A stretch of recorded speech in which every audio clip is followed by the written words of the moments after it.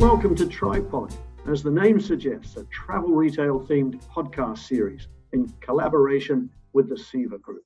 I'm Martin Moody, and I'm delighted to welcome Roger Jackson, who, besides being today's guest, is going to join me as a co-host in future editions. Roger is Managing Director of Dubai-based the Seva Group, IMEA, and Organico Solutions, the Dubai operation of the Seva Group.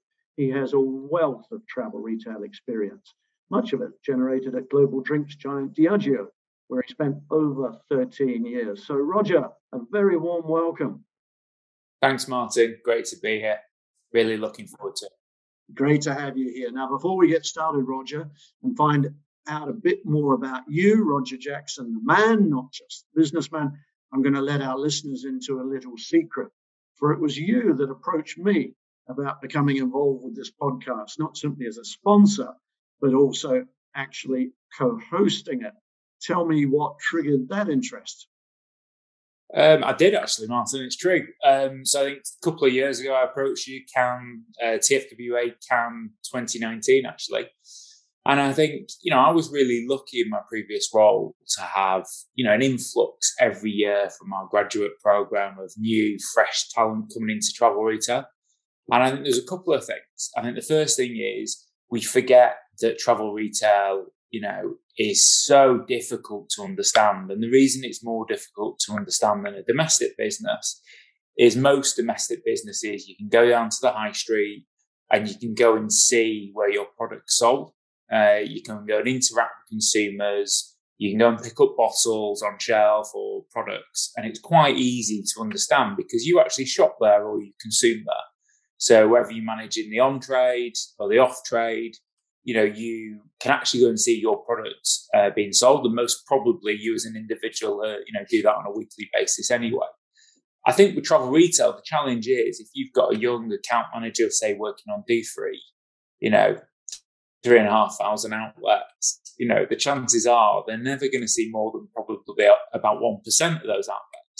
And then to understand everything else in travel retail, whether that's border stores in Southeast Asia, whether that's airports in Africa, whether that's the Middle East or, the way the Russian business works or the European or the border stores in South America, in Brazil, the arrivals business in Brazil, the whole thing is so unique and very different to what most people have experienced.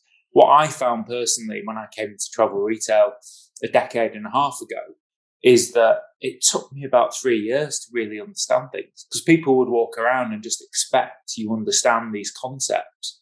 Like downtown duty free doesn't exist in Europe, so the chances are you've never experienced that. And actually downtown duty free mainly is a Southeast Asia, model. So it's things like that. And I'm hoping, and the reason I approached you, Martin, obviously you've got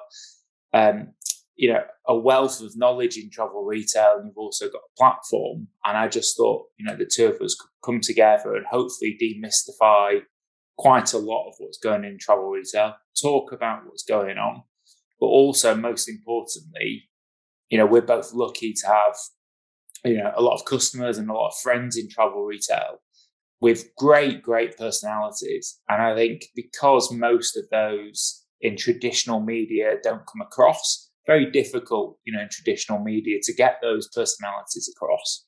I just think this platform could do that. Yeah, well, as you say, we're going to be learning about some of the great characters in this series, the men and women of our industry, and sometimes outside our industry. I think what drives them, who inspires them, what they do outside of work, what they listen to, what they read, where they love to travel, when they can travel, what the world will look like in the future.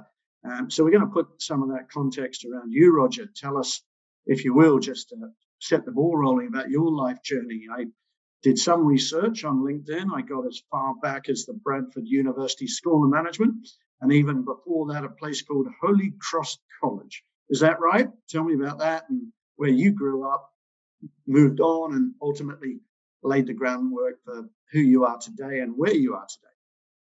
Yeah, I think, quite a traditional education. Joined Coca-Cola, did my degree with Coca-Cola. So essentially I worked and studied at the same time.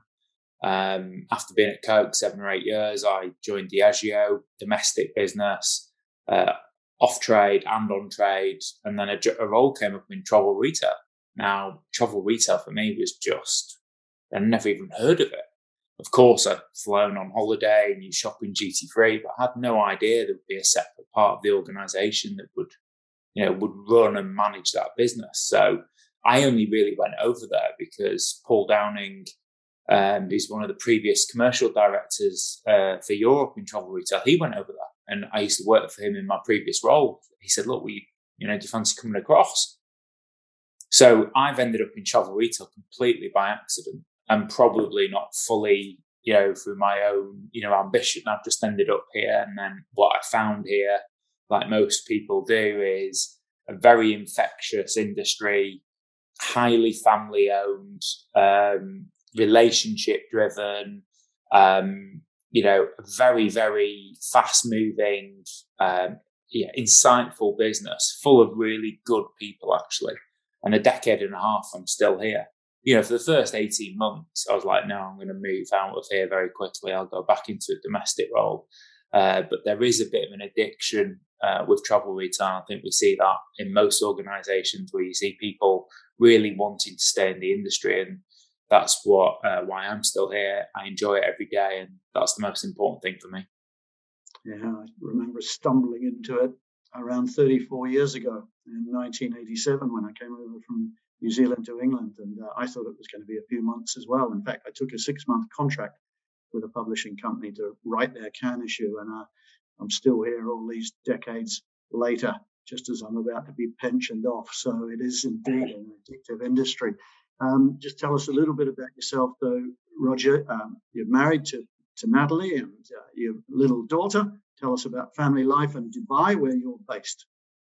Yeah, we love it here. Originally came here with Diageo nearly 4 years now. I used to manage the travel retail business for everywhere apart from Asia. And I also managed the GCC domestic business at the same time out of here, as that reports into the travel retail team over at Diageo. What we found with Dubai, even though we've been here many times on holiday, just a great, diverse, safe place to live. So when it came to setting up my own business, which you mentioned at the start, we moved back here. We love family life here. My daughter loves it here. My wife loves it here, and it just works for us. So yeah, we're really happy here, Martin. All right. Well, we'll touch on some of those personal subjects towards the end of the program, but in every edition of Tripod, we're going to take a particular issue or story that's featuring in the news around that time. And today we're going to talk about trade shows, and one in particular in Cannes. But firstly, of course, Roger, I've got to mention some travel retail related news from the weekend. That was actually terrific news. And that was the success of Leicester City Football Club, who won the FA Cup for the first time in, I think, 137-year history. And that's brilliant news, of course, for one of the great retailers in our industry, King Power. And there were great scenes at the weekend. I don't know if you saw the game, but lovely to see the King Power ownership going through some really good times, because they've had some pretty tough times in recent years. Yeah, I watched the game. I thought it was fantastic. Nothing against Chelsea, but for a club, like Leicester, to get that success, albeit they won the Premier League, a few seasons ago now, but for them to get that success was unbelievable. And I think what I've seen in the press about the ownership, literally every article was just talking about they're the type of owners we want in English football. And Martin, is someone, I know you're not from the UK, but you've made it your home. The UK aren't that great at accepting, foreign ownership, whether it's football or any industry. And for that family to come into the club, and they haven't had it easy, as you said. There's obviously been tragedy as well, but they haven't had it easy. They nearly got relegated the season before they won the Premier League. For King Power to be so in the people's affection, and I think you saw Kasper Schmeichel sort of pulling the owner onto the pitch, to lift the trophy. I think that said everything about that family. So yeah, no, absolutely fantastic news and great for travel retail, and it was really nice to see. Yeah, it was lovely to see Quintok down there on the pitch and up above on a giant screen. Yeah. Was a great image of Kun Vichai. Rest in peace. I thought that was a really poignant moment. So I'm delighted for Quintok and Susan Whelan and all the great team at King Power. I mean, because they're carrying on Kun Vichai's legacy. You are listening to The Tripod with Roger and Martin. Okay, Roger, let's talk trade shows. As I mentioned a moment ago, we're going to talk about TFWA World Exhibition, which has just recently been shifted back a little to 24 to 28 October down on the French Riviera. Roger, do you believe the show should proceed this year? I do, Martin. I think it's got to. Obviously it didn't happen last year for all the reasons we know. And I think it's got to happen. But I don't think, unfortunately, it's as simple as that. I think, before we start, it's a complicated, emotive, conversation. Everybody's got a different opinion. And it's a really, really challenging conversation. I think for me, there's probably three elements to this that you've got to look at. Whether, what happens and how it goes ahead. I think the first one is we need a strong trade body in the TFWA. For those who aren't close to the TFWA do some fantastic work for us on behalf of our industry. They're our voice in many of these conversations. And for those who aren't close to it, we have challenges with the World Health Organization at the moment regarding sale of alcohol and cigarettes in airports. Huge lobbying required and conversations with governments and royal families are involved. So there's a lot of work that goes on in this. This isn't as simple as, we run trade shows. There's lobbying on labeling in Africa. There's lobbying on labeling in South America.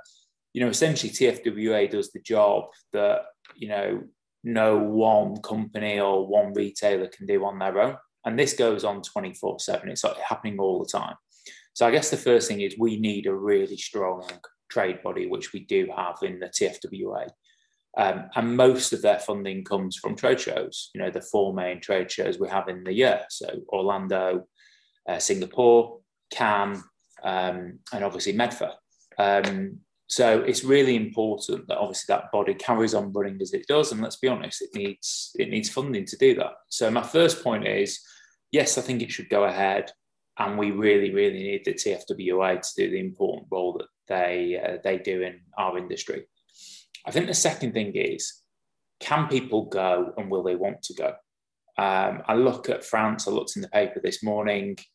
France is averaging about 17,000 cases a day. Yeah. Now, with the TFWA moving the dates out, it gives obviously them another 4 weeks, so about 5 months from now, to be able to get, travel happening again at the moment. I think the challenge is, we won't really know how, I don't want to say how safe, but how possible it will be for people to travel by that point. At the moment, as a UK citizen but a resident in Dubai, I currently can't travel into my own country without a 10-day quarantine in a hotel, essentially a isolated hotel room for 10 days, and then I'm allowed out. So I think the problem with this is you're having to guess what you think will happen in 5 months.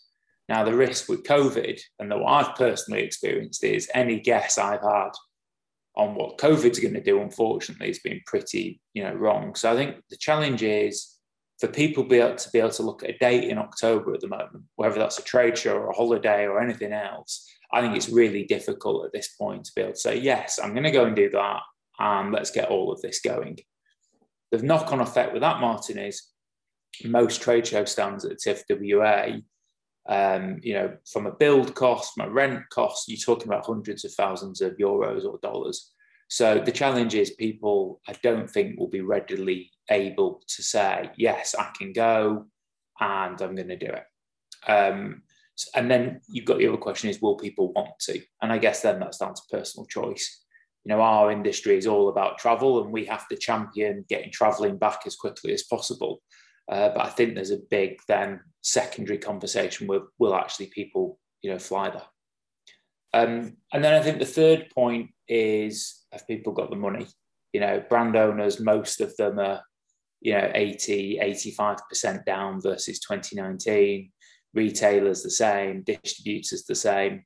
So the question is, are all those, different individuals and companies able to actually afford to go, whether it's the cost of getting there or the actual cost of being an exhibitor?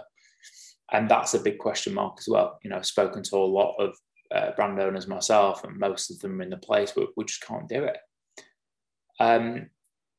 Most travel retail parts of companies are about 3 or 4% of turnover. So if you take any of the sort of top 10 alcohol companies, travel retail broadly is 3 to 4% of their total global operating income.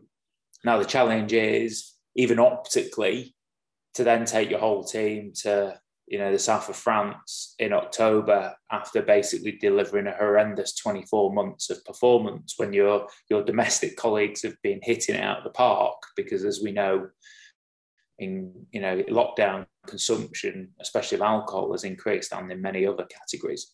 So the challenge is, even optically, even if companies want to do it, I think there'll be some reservation there. So for me, Martin, to summarise, yes, we need it. I think from my perspective, and this is my personal view, and this isn't necessarily about TFWA Cannes, this would be the car show, this would be the film show. I think for anything at the moment, it is very difficult for anyone to be able to commit to something in 4 or 5 months' time, given the current climate. So for me, let's go ahead with it. Let's go virtual, so that everybody can say, yes, we can sign up to that now. There's a cost to that. We start planning for that. And great, if we get a bit closer nearer the time, we'll have to have some type of watered down physical show just to get people there. Lower cost, I think that would be the perfect sweet point. I give praise to TFWA for moving it back. I think that's a solid decision, to try and give this a chance of it happening. However, for me, it's very difficult to commit to something like that without the knowledge of what the situation is going to be. So you've hit the nail on the head. They, as an organisation, face a huge conundrum, and so do would-be exhibitors. And I have a fair bit of insight and sympathy to that situation. We organise physical events, or we did traditionally, such as the Trinity Forum, very successful ones, and we had to call them all off last year. As you know, we went with a virtual expo format, which we are going to repeat this year. So I guess I might be accused of a conflict of interest here, but I don't see it as a conflict. We too hope that the TFWA can hold a successful event this year. Your points about the organisation are totally valid, and them succeeding is good for every stakeholder in the business, including publishing companies like mine. But I think their conundrum is very difficult. You hit on the issue of perception, you hit on the issue of cost. The issue of health is probably the greatest one of all, and corporate liability, I think, comes into it around that. I think the difficulty that TFWA and therefore the industry faces, Roger, is simply a lack of clarity. Now, you've got to have sympathy for them, because how can you give clarity when the situation's changing almost by the day, 3 steps forward, 2 steps back, sometimes 4 steps back in terms of health situations all around the world. The recent outbreak in Singapore being a classic example. So that is a conundrum. In my view, they would be best to go virtual. I think that's a more realistic option in a year such as this. But I take your point that they are hanging in there, and maybe some kind of hybrid will be the end result. Do you think that's the most likely outcome of this, Roger? I think, Martin, look, go hybrid. Get people signed up now, because people can sign up for virtual. Get everyone signed up now. And do you know something? If in 8 weeks' time we're in a far better, clearer situation, which is a possibility. I've just heard Vegas has opened up today with no social distancing, and if you've been vaccinated, no masks. Whether I think that's personally the right thing to do or the wrong thing, being so close to India where I am at the moment, it's very difficult to see the two different worlds where we've seen horrific scenes in India. So go virtual, get everyone signed up now. Let's get everyone committed to it. And then if we can get a physical element to the show, fantastic. You know, the thing you've got to throw in here, Martin, I'm not on the TFWA. Of course, we're members, but I'm not privy to any of those conversations. I'm sure there's some stuff in the background that, you know, you and I don't know, Martin. You know, whether it's insurance, you know, I don't know, whatever it could be. There could be all sorts of different things. So, and it's not right to speculate because I just don't know. So I'm sure there's other things going on there. But let's get the virtual element announced, get everyone signed up, so there is some clarity. And then, look, we'll just have to all move pretty quickly, which is what we're used to doing in this industry, if we can do a physical element. And that physical element will have to be different versus 2019 or 2018. You know, we're not going to have probably trade show stands that, you know, cost €500,000. You know, but if we can get everybody signed up virtually and then do the get a physical element later on, fantastic. But let's get commitment now that we all know it's happening. It's going to be virtual, and everyone can commit to that. And then, look, we'll have the physical element on. My view is going straight after the physical element, whilst I really respect the intent. I think at the moment it's not, it's too difficult and, you know, too complicated to see if that can happen. Yeah, that's interesting. I hear your suggestion loud and clear. I don't think that currently is the public pitch from the association. The public pitch is very much, we want something to happen and can, and we're going to pursue a physical event. Now, that pursuit will be supported by a virtual platform. I think it's called TFWA 365, and it's going to be interesting to see how that pans out, because I'm sure you're right, some kind of hybrid solution is likely, I think, to be the outcome in an uncertain world. Well, let's see how it all pans out, Roger. Thanks for those comments. Well, we're going to close off this first edition by just finding out a little bit more about you and what you like doing in your spare time, if you have any, because I know you work very hard at the SIVA Group. And we're going to do that, Roger, by giving you a holiday. We're going to give you a holiday on the desert island, in fact. Natalie and Isabella are going to come with you, and we're going to give you a few creature comforts to take with you. I'm going to start with a piece of tech. What's it going to be? Ooh, I think I'm a bit of an Apple-file, Martin, so anything by Apple, as long as you've got me some power on the island. So if I've got a generator, anything Apple, unfortunately, because that's where most of my videos and films and photos are. So I think that's what I'd go with for tech. All right. Now, of course, before you got on the desert island, we had to take you there. We went via an airport where we allowed you to pick up one duty-free item. What would it be? One duty-free item, I think it would have to be a nice bottle of Glenfiddich 15 Distillery Edition, travel retail exclusive. My former colleagues are probably all shouting at me, why are you not saying Johnny Walker? But with the distributors of William Grant, so I think William Grant and Sons, so I think it's a Glenfiddich Distillery Edition for me. Okay, and of course, to go into that duty-free shop, you had to set foot on an airport. What's your favourite airport, by the way, around the world?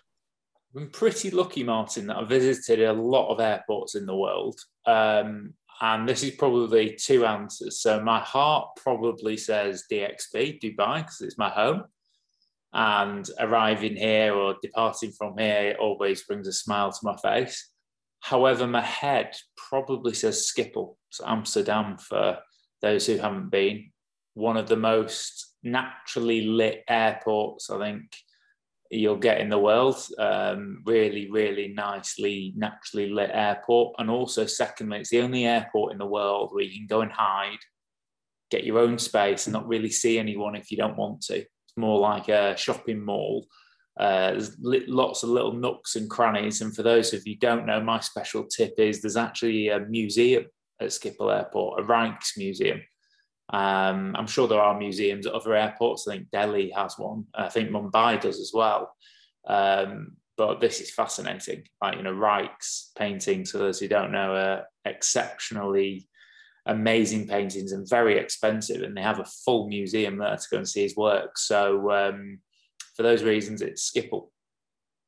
All right, and look, we've got you back on that desert island, and as we look to close out this program with a little bit of music, what music going to play on that paradise island of yours, Roger? This is where I lose any credibility I had, Martin, if I had any before this. Probably Lionel Richie. Something by Lionel Richie, yeah, definitely. I'm a big fan. I never took Roger Jackson for a Lionel Richie fan. So there you have it, folks. We told you we'd uncover some secrets from our guests. Well. Roger, it's been great to be with you. You've got some exciting guests coming up in future issues. You and I will be co-hosting this event. Any clues you can offer us?